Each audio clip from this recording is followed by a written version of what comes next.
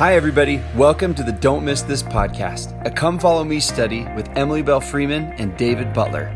We fill this show up with all the things we think you don't want to miss in the scriptures every week. Thanks for listening. We hope you enjoy the show.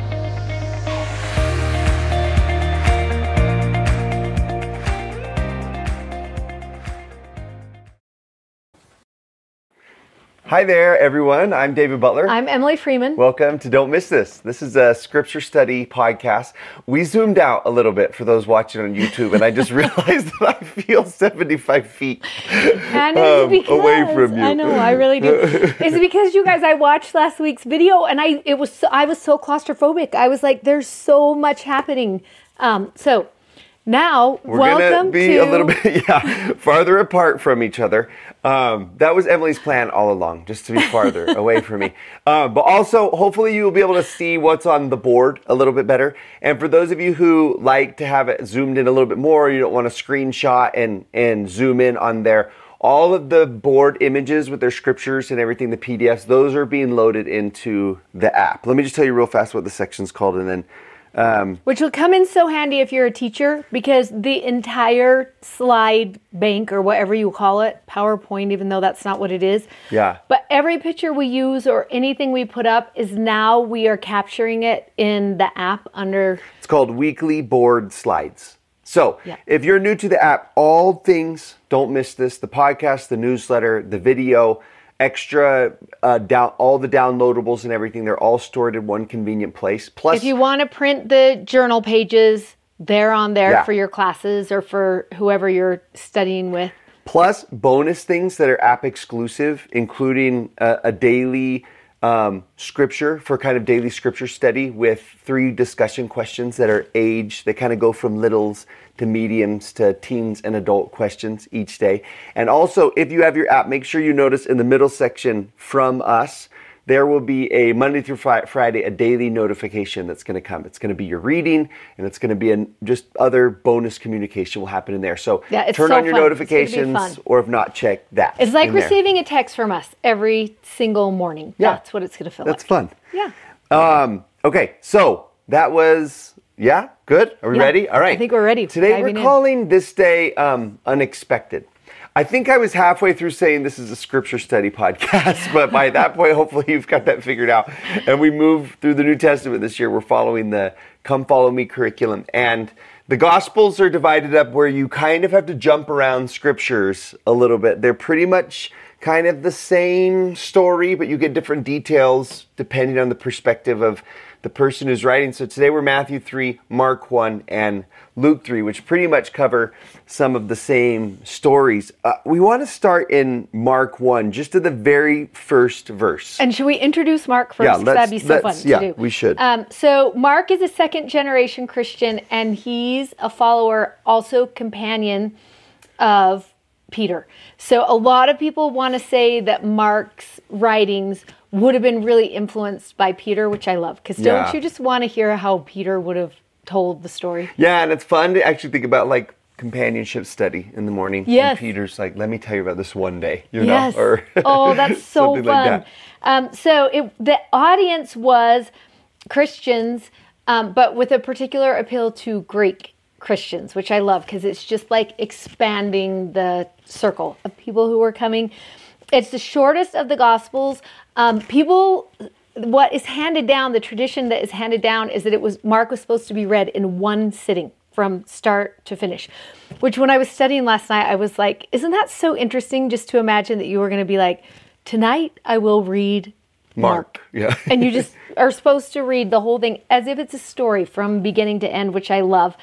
Or it could have been a sermon that was given in a single presentation, is what it was. It emphasizes Jesus as a healer, a miracle worker, and a teacher, which we just love him as all of those things. So, and then at the bottom of each of these tip-ins that you're getting this year is going to be our very favorite stories in Mark. So we've done that for all of the Gospels, so you would be able to go in and think, like, I like the woman who touched Christ's robe in this version, and we like the feeding of the 5,000 in this version. And in Mark has its own little section of what you don't want to miss while you're reading Mark.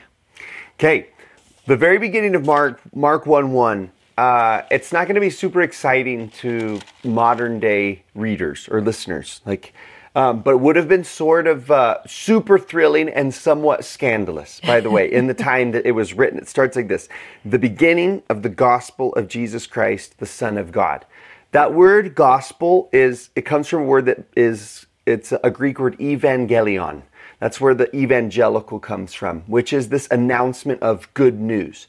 But it's a really particular type of good news. It's the kind of good news that you share. Who loves that there's different types of good news, by the way?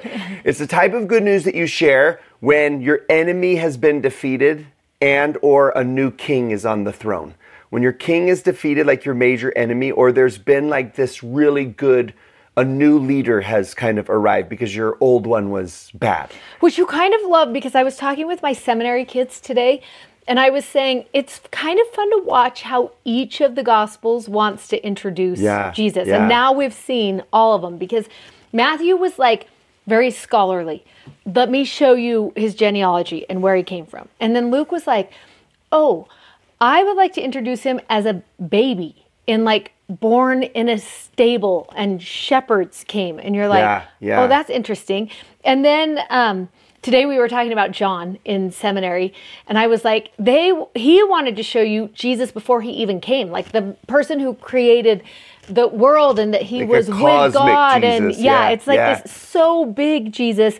And then you love that Mark is like, I will show them to the king. Yeah.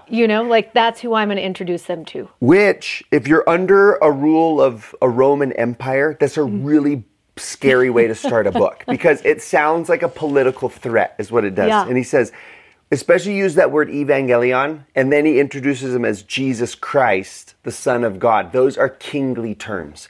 And so chapter 1, verse 1, Mark is introducing this book as to say a new king is on the scene, and his name is Jesus the King, the Son of the God of this nation. And he 3 times sets him up as that, and you're kind of like, bro, you're going to get arrested, for writing this. This would have been scandalous material. But what's so cool about this is what we named this lesson unexpected. And those of you who've been around the New Testament for a while know that this is kind of the feeling of people as they are introduced to Jesus for the first time and his kingdom. It's like that something he will say to Pilate at the end of his ministry.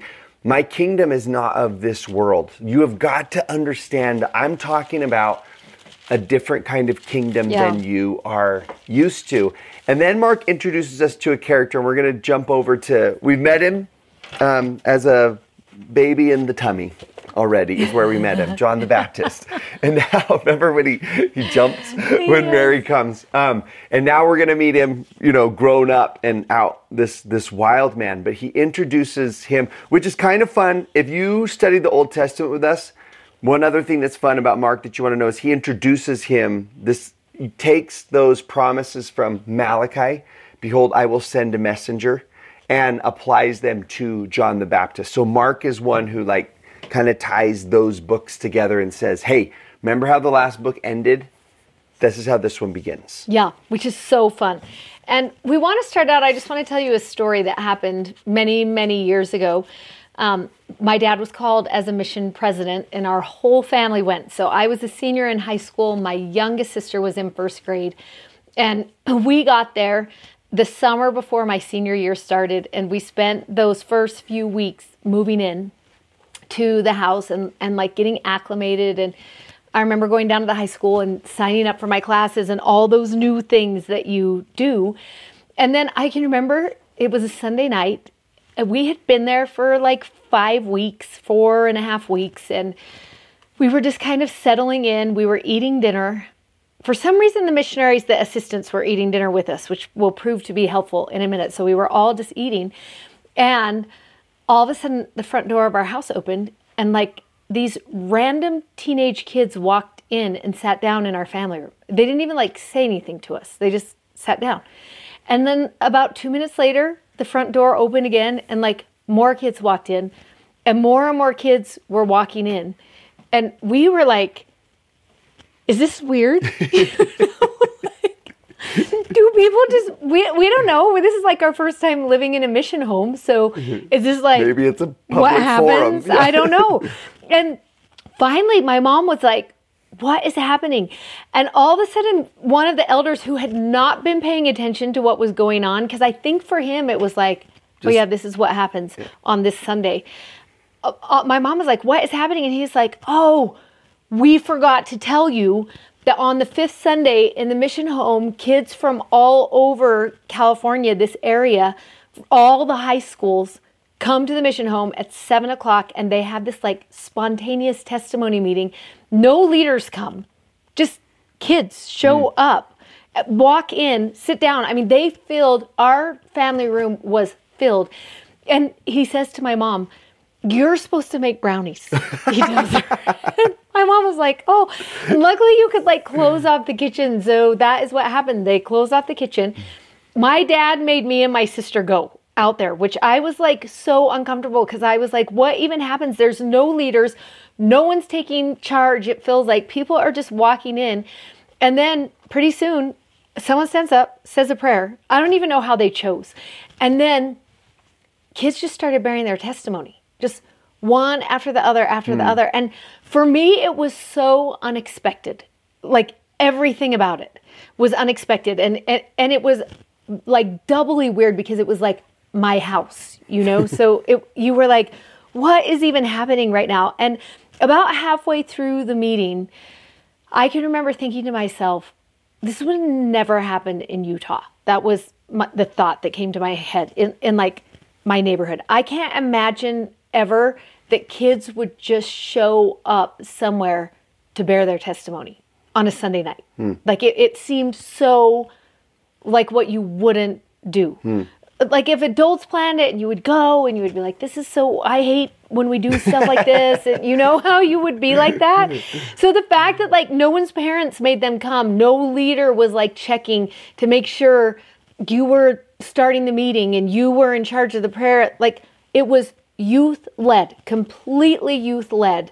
And then I started getting really interested in the youth because I was like, who shows up to something like this? What kind of youth shows up to something like this? And I'll never forget, at the very end, there was this girl who stood up and bore her testimony. And I had settled in by now, so I could like just think about what was happening. And her testimony was so like vulnerable and sweet and not like pre-thought out, but she just was like sharing her soul with us.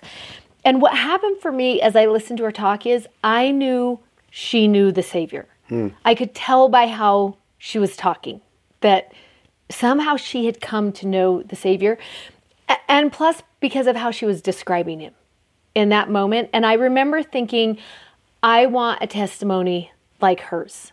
That's what I want. I don't know how she got it, but whatever it is that made all these kids show up on a Sunday night without parents or leaders to share what they knew about Jesus, I wanted that, whatever that was. And she became my on-ramp to my own personal testimony with Jesus Christ. It's so interesting because I don't even know her name.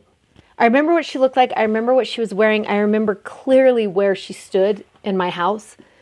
But then she was gone.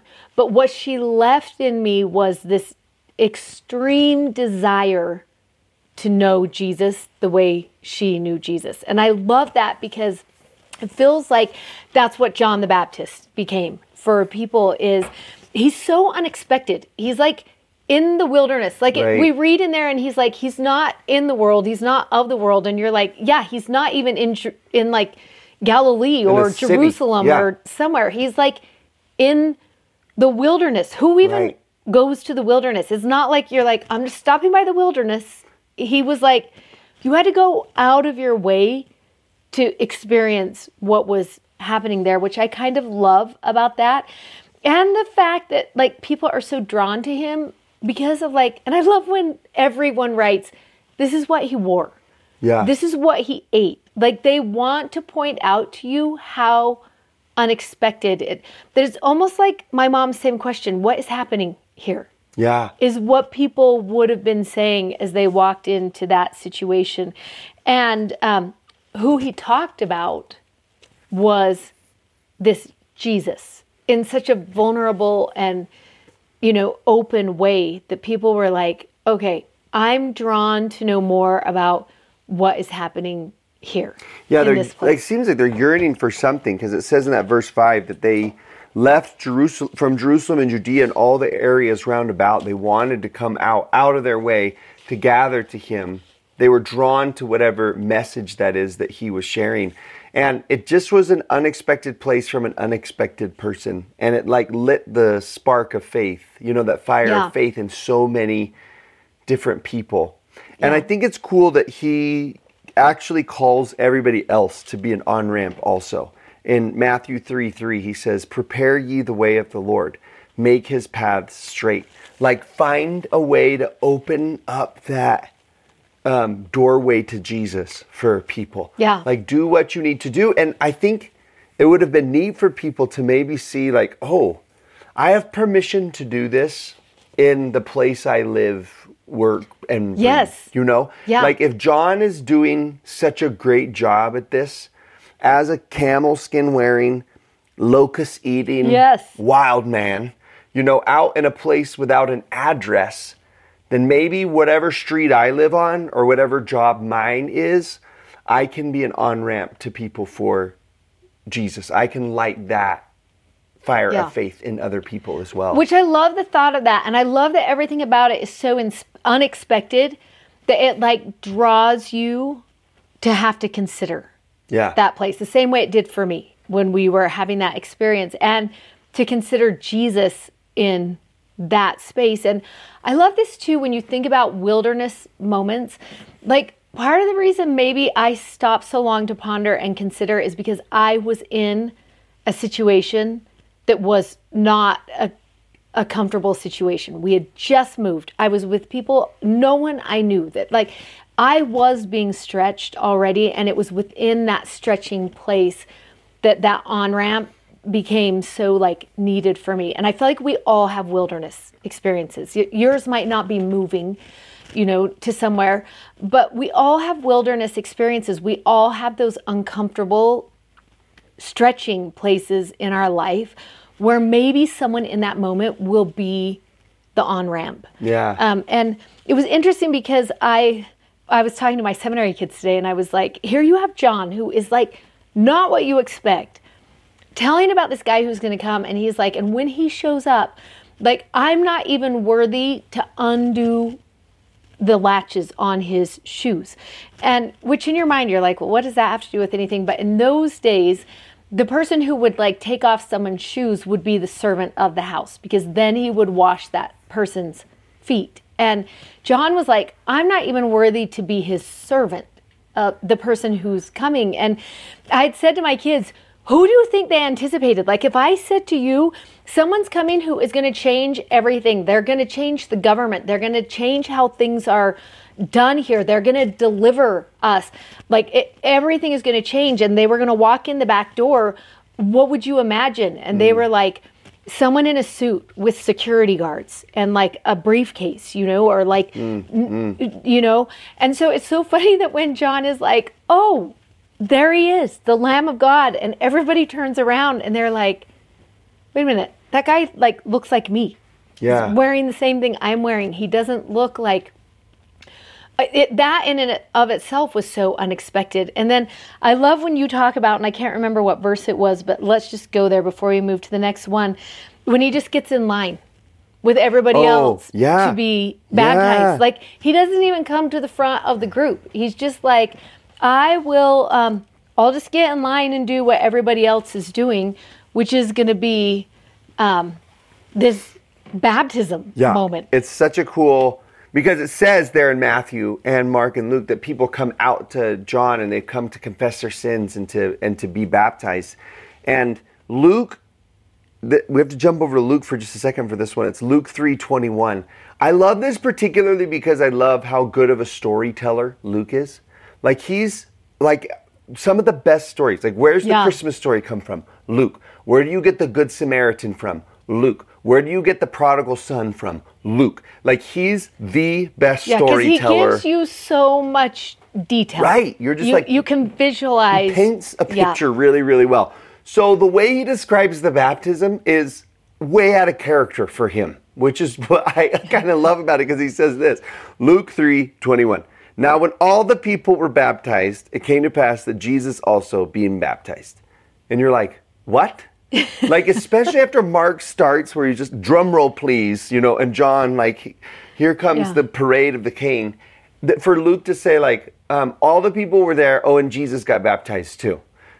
As if he stood in line with everybody else, as if it were the DMV, where it's just like, number 44, and he's just like, oh yeah, Yes. But I there's something like really powerful about that, about him getting into line with everybody else. Almost as if to say, in the kingdom of God, we all stand in the same line. Yes. Yeah. And he comes right into line with everybody else and John, next, and then he's going to go down into the water. And there's that moment when you just kind of wonder if maybe he was just off to the side observing what was happening, and then when there was a little break, he starts walking in and John's like, wait a minute, I feel like this is not like the way it goes. Yeah. Why are you doing what everybody else is doing? And because now, remember, he's made that statement, I don't even feel worthy to unbuckle his shoes. He gets into the water and says, okay, I want you to baptize me. And he's like, no. You should actually be baptizing me. Like this feels backwards. This is backwards. It's unexpected. Yeah. And it's almost as if Jesus is saying, today I'm taking your place and you're taking mine, which is such a characteristic of what he does, right? Where he's like, let's swap spots. And he gets baptized. And there's something about this baptism that's so powerful. Yeah, and I love that. Let's start in 15 as we get into this part, because it's so good, because Jesus says to him, it becometh us to fulfill all righteousness. And I love that word us, where he's like, this is like our mission. Yeah. This is what we're in doing. line with everyone else. And he just invites everybody to be part of like this relationship and this mission and this what is about to happen. Like, this is us. The kingdom is us, and we're all doing this together, which I love. And then it says, and Jesus, when he was baptized, went up straightway out of the water, and lo, the heavens were open unto him, and he saw the Spirit of God descending like a dove and lighting on him. I'll never forget. Do you remember that one time when we taught at in the river? Yeah, at the river. Yes. We were at the river, and I was teaching something, I don't even remember what. And all of a sudden, the whole tour we were with gasped. And I was like, what did I just say? Like, I must have said something really amazing or something. And it was so awesome, because I turned around to look behind me, and this dove, this white dove, had just flown down and just sat on the bar as if it was this object lesson that was happening. It was like so amazing, but it was so fun to realize there really are doves there. And as I sat there and I looked at that happen, and the fact that everybody was like, right when it happened, that I was like, don't you love the thought that whatever it was with the Spirit just settling on him was like awe-inspiring. Yeah. That was like, people were like, wait, what is happening right now? Don't you love that kind of is the question of this whole story? Right. But there's something else I also really like it, and I don't, that the dove is like so unassuming. And it's funny, in Korean, I served as a missionary in Korea, the word for dove and pigeon are the same word. So when you read the Bible in Korean, it's like, then the pigeon came, and you're like, ooh, the rat of the sky, who's just like, comes or whatever. And it's just the words that it uses is just like the single bird that's like kind of, it's not like the bald eagle, right? Or the swan, came in, but it was this common bird that was used for sacrifice. Interesting. I just thought about that. Remember that they used that for sacrifice. Lights on him, that a lot of people maybe missed it. someday when you go to the Jordan River, we should have put a picture here. It's so gross. Yeah, in fact, I'm going to go get the bottle. dirty. You keep talking. Okay. And we'll just keep running. And it's just 'Cause like I this. have it. It's just this. It's this dirty, nasty place with these muddy banks. The Jordan River. This is actually interesting. Happens to be. We're told that he's baptized at Bethabara, which is right that spot where the Jordan River meets the Dead Sea. So that's the lowest spot on planet Earth, is what it is. And this is water. If you're watching the YouTube video, you'll be able to see this. If not, you just imagine chocolate milk disguised as water. It is just nasty. Like, that's Jordan River water. It really is shallow in some places and just gross. I brought this home because let's tell about this part I love. Our good friend Jeremy Guthrie, who was with us, is the one who talked me into bringing home this little bit of water with me. And when he was serving as a mission leader, as a mission president, he would show this and say, it's so interesting because we talk about when people get baptized, that they're washed clean. And he was like, I need you to know it's not the water that does that. Yeah. And this is the water. Like, do you feel like you were going to be clean when you got out of this? Yeah. You know? But what it is that cleanses you really is the Spirit. And it wasn't, a dove didn't really come and sit on Jesus. I think it's so important to remember it was descending like a dove. Yeah. But everybody who had been to the Jordan River, obviously, it is really common for doves to be there and to settle there and to sit there. And I just love the thought that people recognize that the Spirit, the one who would sanctify and cleanse and purify and magnify and witness, just settled on him. It sat with him, you know? That was just part of who he was from that moment, which I think is so awesome. And the fact that it happens in a place that is the lowest, one of the dirtiest, unexpected places, you know? There's something about Jesus coming to not just the line, but maybe the back of the line. Yes. You know, and this moment of like descending, right? Yes. And it becometh us to fulfill all righteousness. Like, I'm going to do this, but you're going to do this too. And then something else really unexpected happens, because this is like the beginning of Christ's mission. He is just entering into this covenant. And then his mission starts. Like, John introduced it. He prepared the way. This is it. This is like the moment in which Jesus has done nothing yet at all, right? All he's done so far is get out of the water. And something really unexpected happens here that I think is so neat. And I think it's important to remember this. A lot of times we will talk about a covenant path. And it becomes for us a checklist of, like, you get baptized and then the next thing you're going to do is this. And then the next thing you're going to do is this. It becomes routine of what you're supposed to do next. And I love one of the things the Father does is it shifts our mind from that idea into what this actually is a covenant relationship.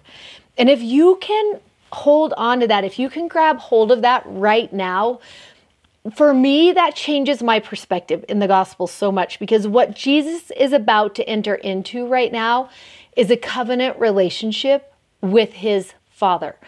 And we all do that as we get baptized. We enter into this covenant relationship.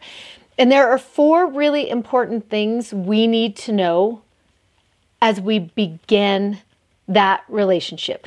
And there are 4 things that I think in our mind, we would think, oh, this is what will happen at the end. Yeah. If I do everything right, if I do all the checklists, if I just take care of all these things, then at the end of my mission, he will say this. But it's so interesting. This is how a covenant relationship begins. Yeah. And the placement of it in the story is so important, that he's never done, we don't know, but the way the gospel writers position the story is what's important. That he's just like, no miracles have been done.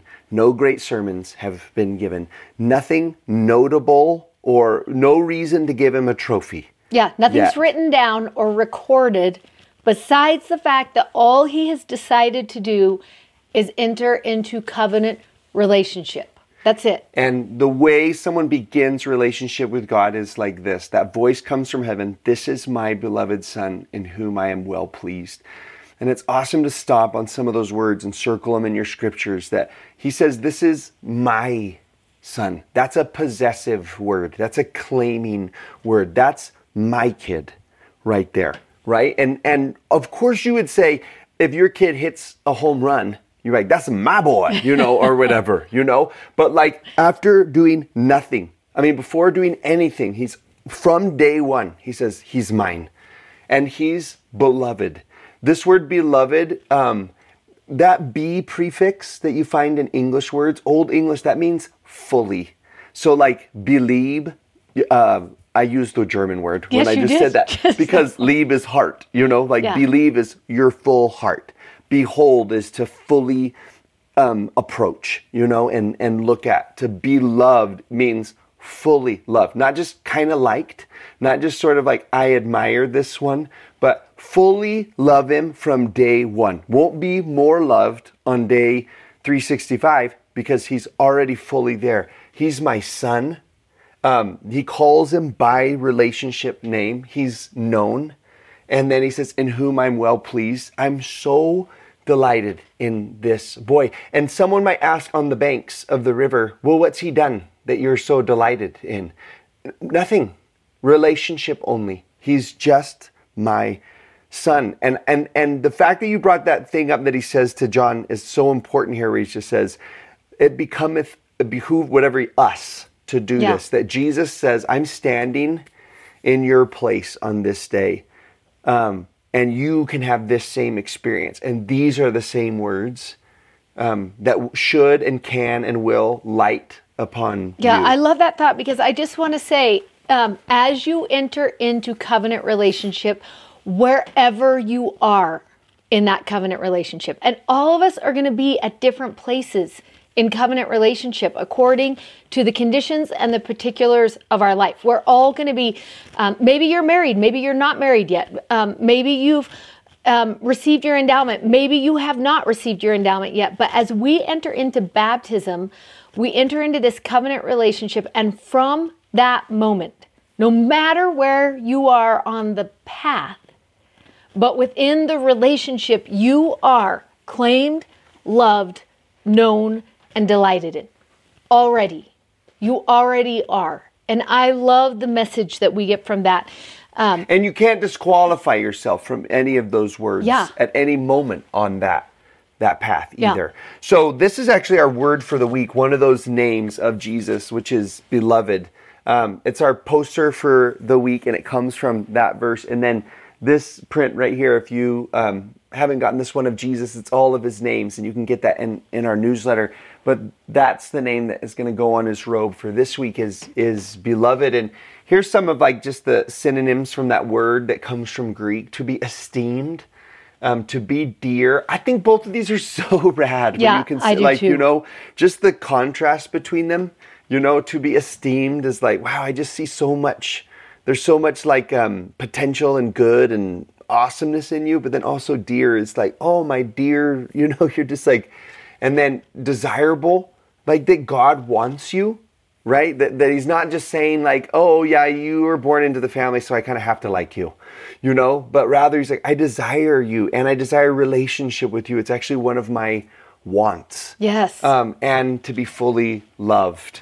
And I just think that as you study this name this week and you consider how has he shown up in this story for you, one of the things you might consider is, how does he treat you like that? Yes. How are you treated as a beloved and to child? Also tell yourself, remind yourself, I am already loved. I am already. And I just had my birthday a couple weeks ago, and I can remember on that day, we happened to be with most of our family on my birthday.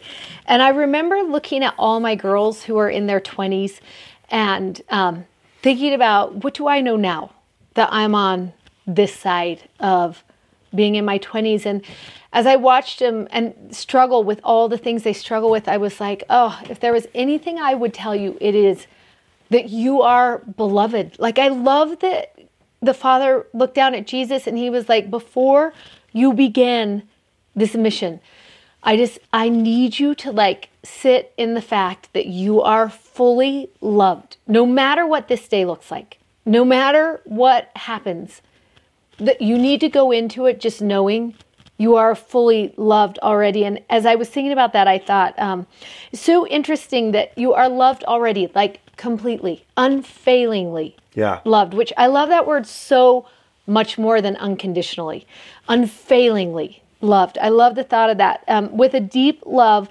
that is long enough and wide enough to conquer anything. That's how much he loves you. And I love the thought that that thing you struggle with every day, his love is actually bigger than that. And that it will sustain you. It will carry you. It will lift you. Like that's what his love does. And I love those two scriptures that talk about his love. And the one is in Ephesians 3 and at the very end. And the other one is in Romans 8. Right at the very end, where if you're wondering like what beloved looks like, those might be two verses or two places you would go to, Ephesians 3 and Romans 8.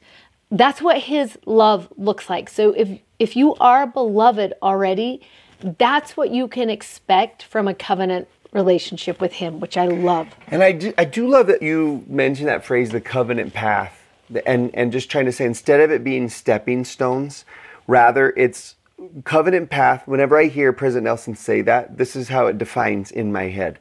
Covenant path is walking this life in covenant relationship. That's what it is. Like life is going to be hard and life is going to have its surprises. You can either walk it by yourself or you can walk it in covenant relationship. Then all of a sudden that us comes back in. And how powerful to face, like I was just thinking about your girls, young motherhood, claimed, fully loved, known, and delighted in. Like that gives you a sense of strength and purpose no matter what. An unexpected diagnosis comes. And it's like, I will face this claimed, loved, known, and delighted in. That's how I'm going to live my life. That's what it means to live in covenant relationship. It's so good. Okay, then something really fun happens. And this part is going to be in Mark 1, is where we're going to read it. And we kind of talked about this a little bit the other day, but we're going to look again. This is when Jesus is going to now just start gathering, right? I love that his is an us ministry. So he's like, okay, who should I bring with? And he's going to walk along the Sea of Galilee. And there's one word we want you to keep watching for as we go through this part, and it's the word straightway. So he first sees Simon and Andrew casting nets, for they were fishers, in verse 16 of Mark 1. And he says, come after me, and I will make you to become fishers of men. And straightway they forsook their nets and followed him. And then he sees James and John, the sons of Zebedee, who were also in the ship mending their nets. And straightway he called them, and they left their father, and they went. And they went into Capernaum, and straightway on the Sabbath day, they're going to go into this synagogue. Now, we've heard this story a million times, so much that it becomes so familiar to us that when he's like, you should come with me, we're like, I know what the next 3 years are going to bring. You actually should go with him and leave right now, because it would make sense and it will be fine.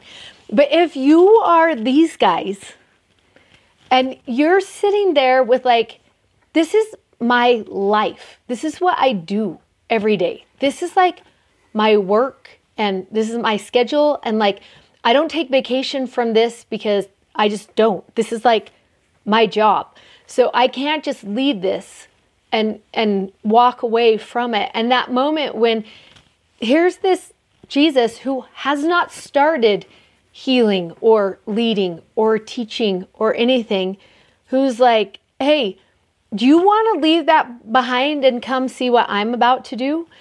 Like in my mind, I'm like, I think I would have been like, let me talk to my dad and see what he thinks about this. Like what business advice he would give me. Or like, we need to talk about it. Like, how many days will we be gone?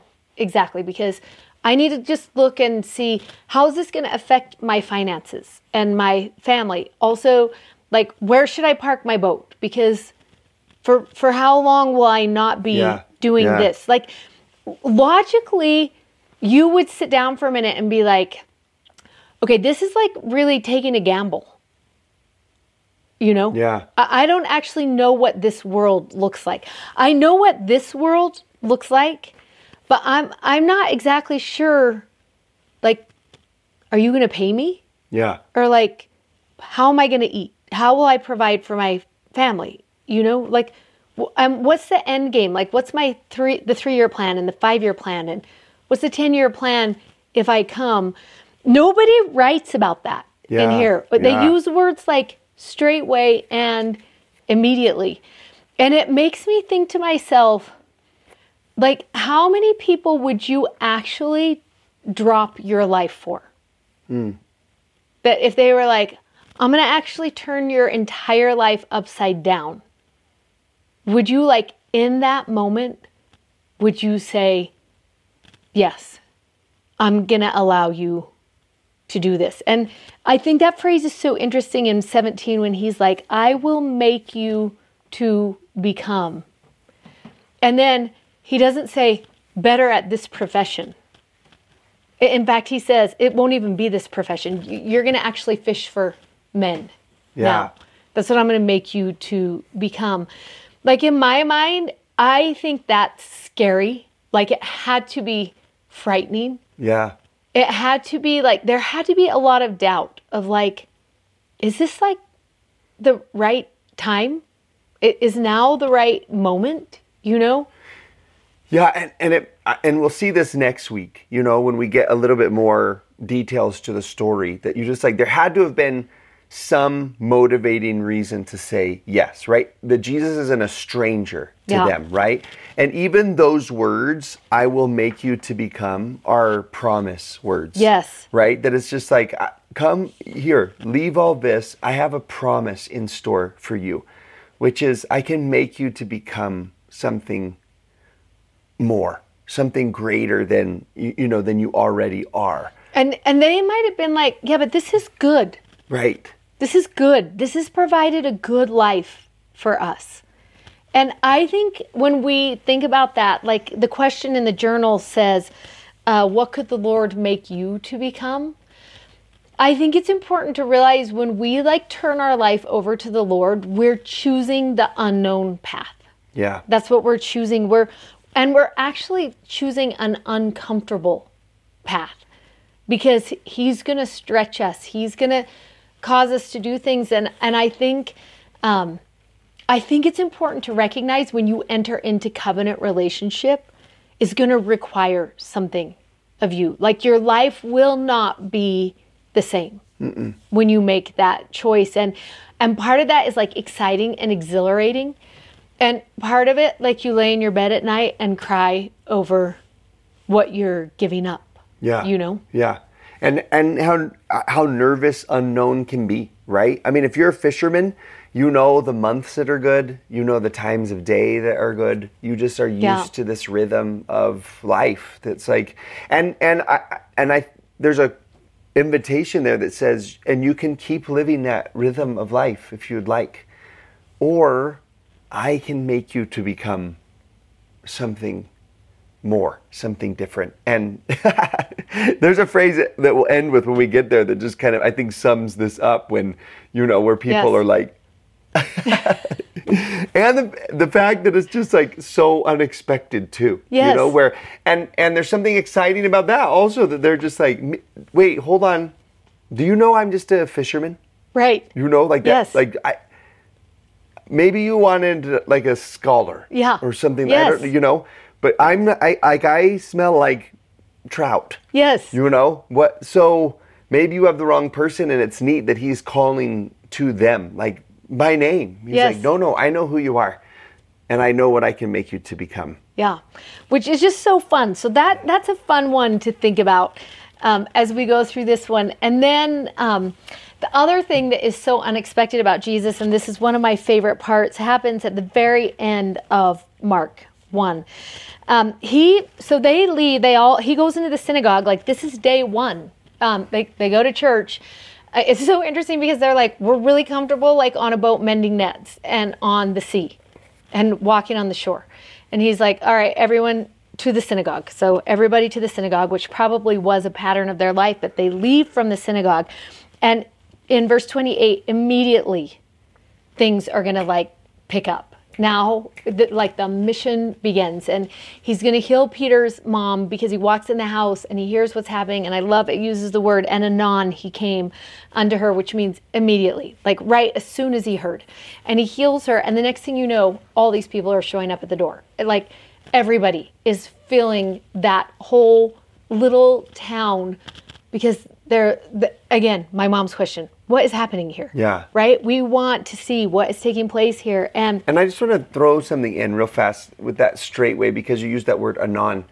That he walks in and immediately he goes in and heals her. And it makes me think, what happened to those fishermen when they straightway left their nets? And certainly straightway they began to be healed, or straightway his power started to flow into their lives. That it would be reciprocal there, right? Yeah. And I love that this is what happens. This is the pattern of Jesus's day and his life and what his mission looked like. And surely it became the pattern of theirs as well as they did this. But it tells us in verse 32 of Mark 1, even when the sun did set, they were still bringing him all that were diseased and them that were possessed with devils, and all the city. I love that part. The whole city. No one's even in their beds that night. Everybody's everybody come to Peter's house. And they're all there. And then in verse 35, it says this, and in the morning, rising up a great while before day, he went out and departed into a solitary place and there prayed.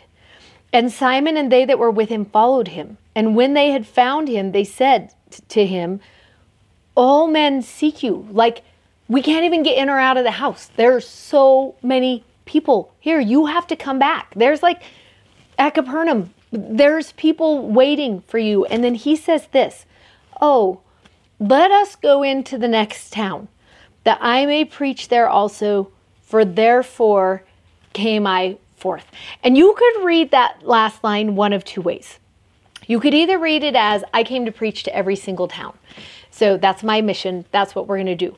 Or you could read it as, the reason why I came to the solitary place this morning is to figure out where I should go today. Where should I spend my day today? And that's the reading that I love. I love that in the morning he was like, okay, this is how I start my day, is I go find a solitary place, I pray, and I say, where should I go today? Yeah. What do you need me to do today? And that changed his life. It changed the way he did things. As you're preparing to teach this week, this might be something that you want to consider is, what does it look like to change the shape of a day? What does it look like to enter into covenant relationship like that? And one of the things that I love is what Elder Uchtdorf tells us. And I just want to think about that for a minute. He says, this is from his conference talk. When was it? It was October 2021. October 2021. 2021. And he says this to us: we need times of refreshing. We need times of personal restoration. And I love that that's what it feels like Jesus was going after. He had been with people all night. And then he was like, I just need a time of refreshing. I need a time of personal restoration. And he says this, he says this quote, as our days go, so go our lives. One author put it this way: a day is like a whole life.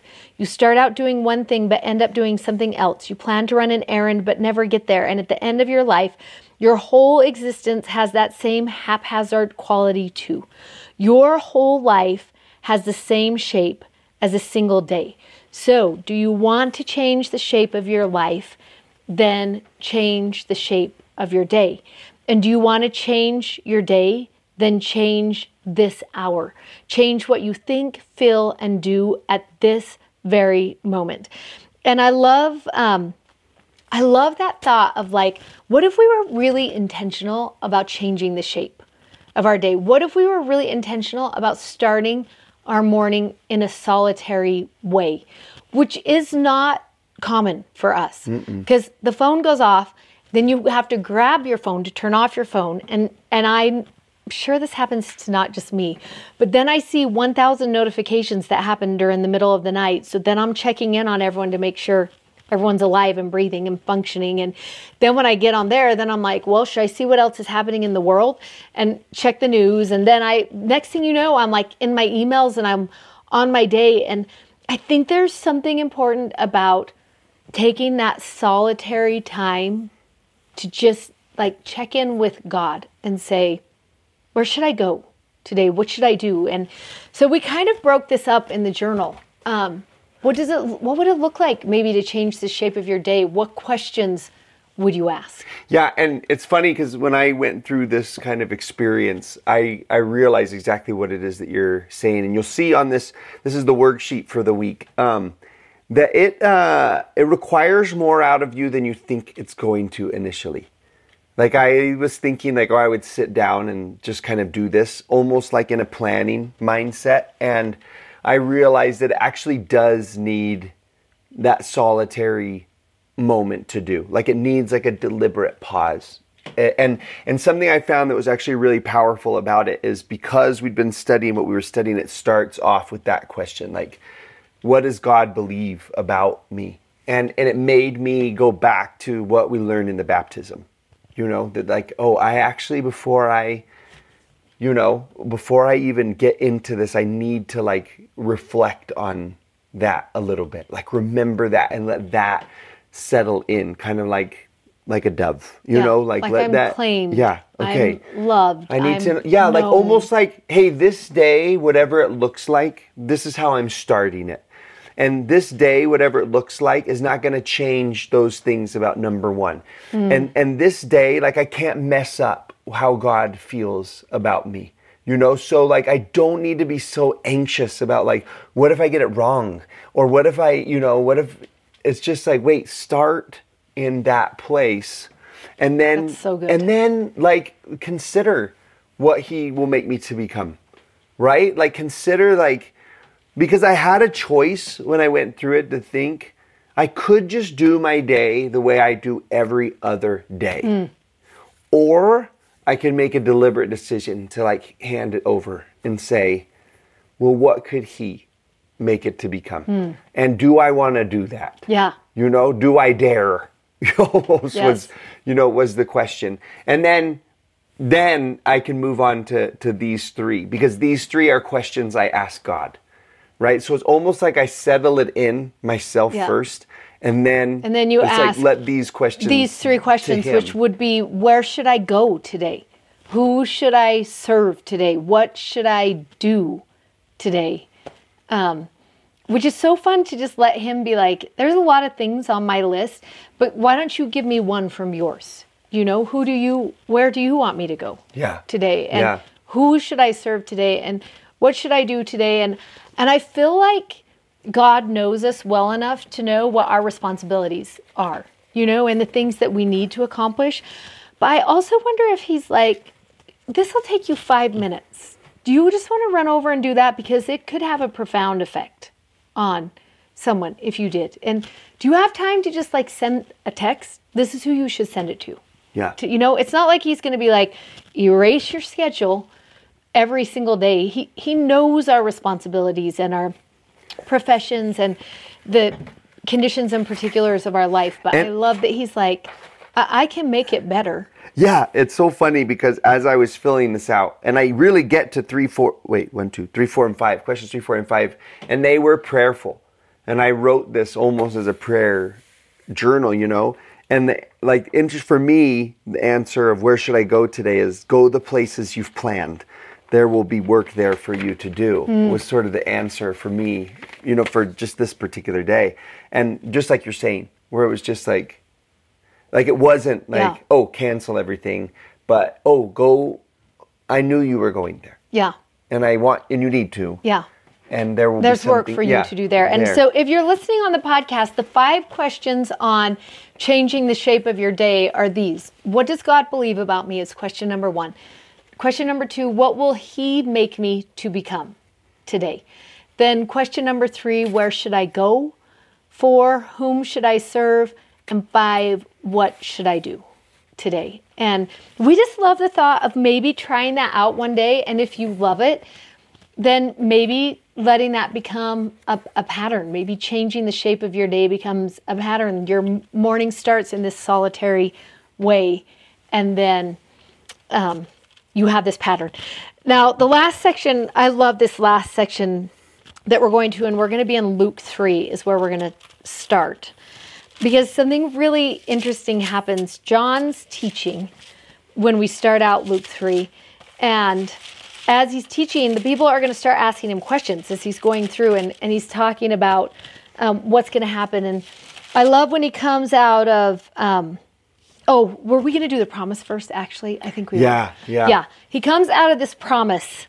So it says in verse 3, he came into all the country about Jordan, preaching the baptism of repentance for the remission of sins. And he's crying this, what we know, prepare ye the way of the Lord. Like, make a path for him in your life, which that's where you love, like, that covenant path idea. Make a path for him in your life, but it's going to be less about a checklist, and it's going to be more about this promise in verse 5 that he's going to talk about. Yeah, he says, every valley shall be filled, and every mountain and hill shall be brought low, and the crooked shall be made straight, and the rough ways shall be made smooth. And I think it's neat in two different ways. One way you could read this and say, like, if there's a valley in the way, he's going to find a way still into your life. If there's a mountain in the way, he's still going to, it's going to be leveled so that he can make it. Like, God's going to find a way to come into your life. But it also can be read as a promise, especially with verse 6, where he says, and all flesh shall see the salvation of God. Like, everyone is going to be able to experience this. And that word salvation could also be translated as healing. Salvation, saving, sozo would be the root there. And it also means healing. And I love this thought that, like, he's talking about this path, like, prepare the way of the Lord, prepare this path. We've been talking about this idea of a covenant relationship, which would then allow us to walk down the path, not just you by yourself. And I love that he's like, and if you're in the valley, he will be there. And if you're overcoming a mountain, he will be there. And if the path gets too crooked, he will straighten it out for you. And if it's too rocky for you to get over, he can smooth that out. Like, whatever is the healing you need, I don't think you can walk a covenant path without a covenant relationship. Do you? No, by definition, I don't think so. That, like, if you're on the covenant path, then you can be assured you are not walking by yourself. Like, you can be assured of that would be true. And I love the thought of that. And he's kind of introducing this idea of what a covenant life would look like. What that baptism life looks like, and that baptism of repentance is what he calls it. And so he says, so if you want that life, then you have to live in repentance. That's what you're being called to. And the people are like, well, wait, what should we do? And I love this because it's a little bit going to alter our understanding of what repentance is. A lot of times we're like, did you lie? You have to repent. Did you steal something? You have to repent. You know, whatever is the thing you did, okay, repent. And in our mind, we're like, okay, I have to go back in the store and take this back and pay for it. And like, that is repent. And you did something bad, repent.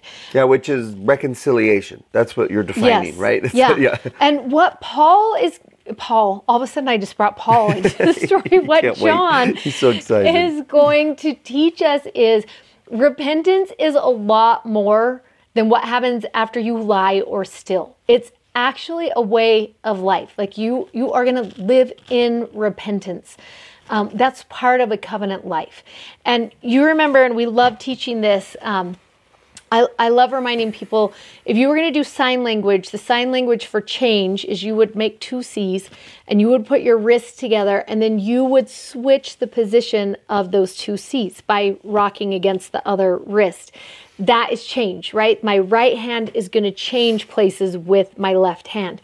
The sign for repentance is similar. You make 2 R's in sign language, and then you put your wrists together, and again, your right hand is going to change places with your left hand. Repentance is change.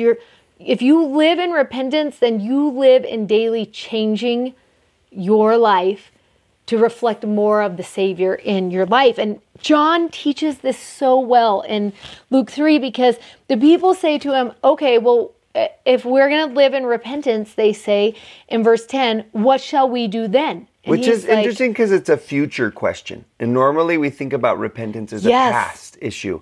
And instead, like, he's couching it in this idea of like, no, that is a life living in repentance. It's a life that says, this is what it's going to look like now. Will you direct my life? Yeah. For like, it's a future forward looking. Yeah, that's so good. Question. And he says to them, okay, what you should do to the people is, if you have 2 coats, you need to give away 1.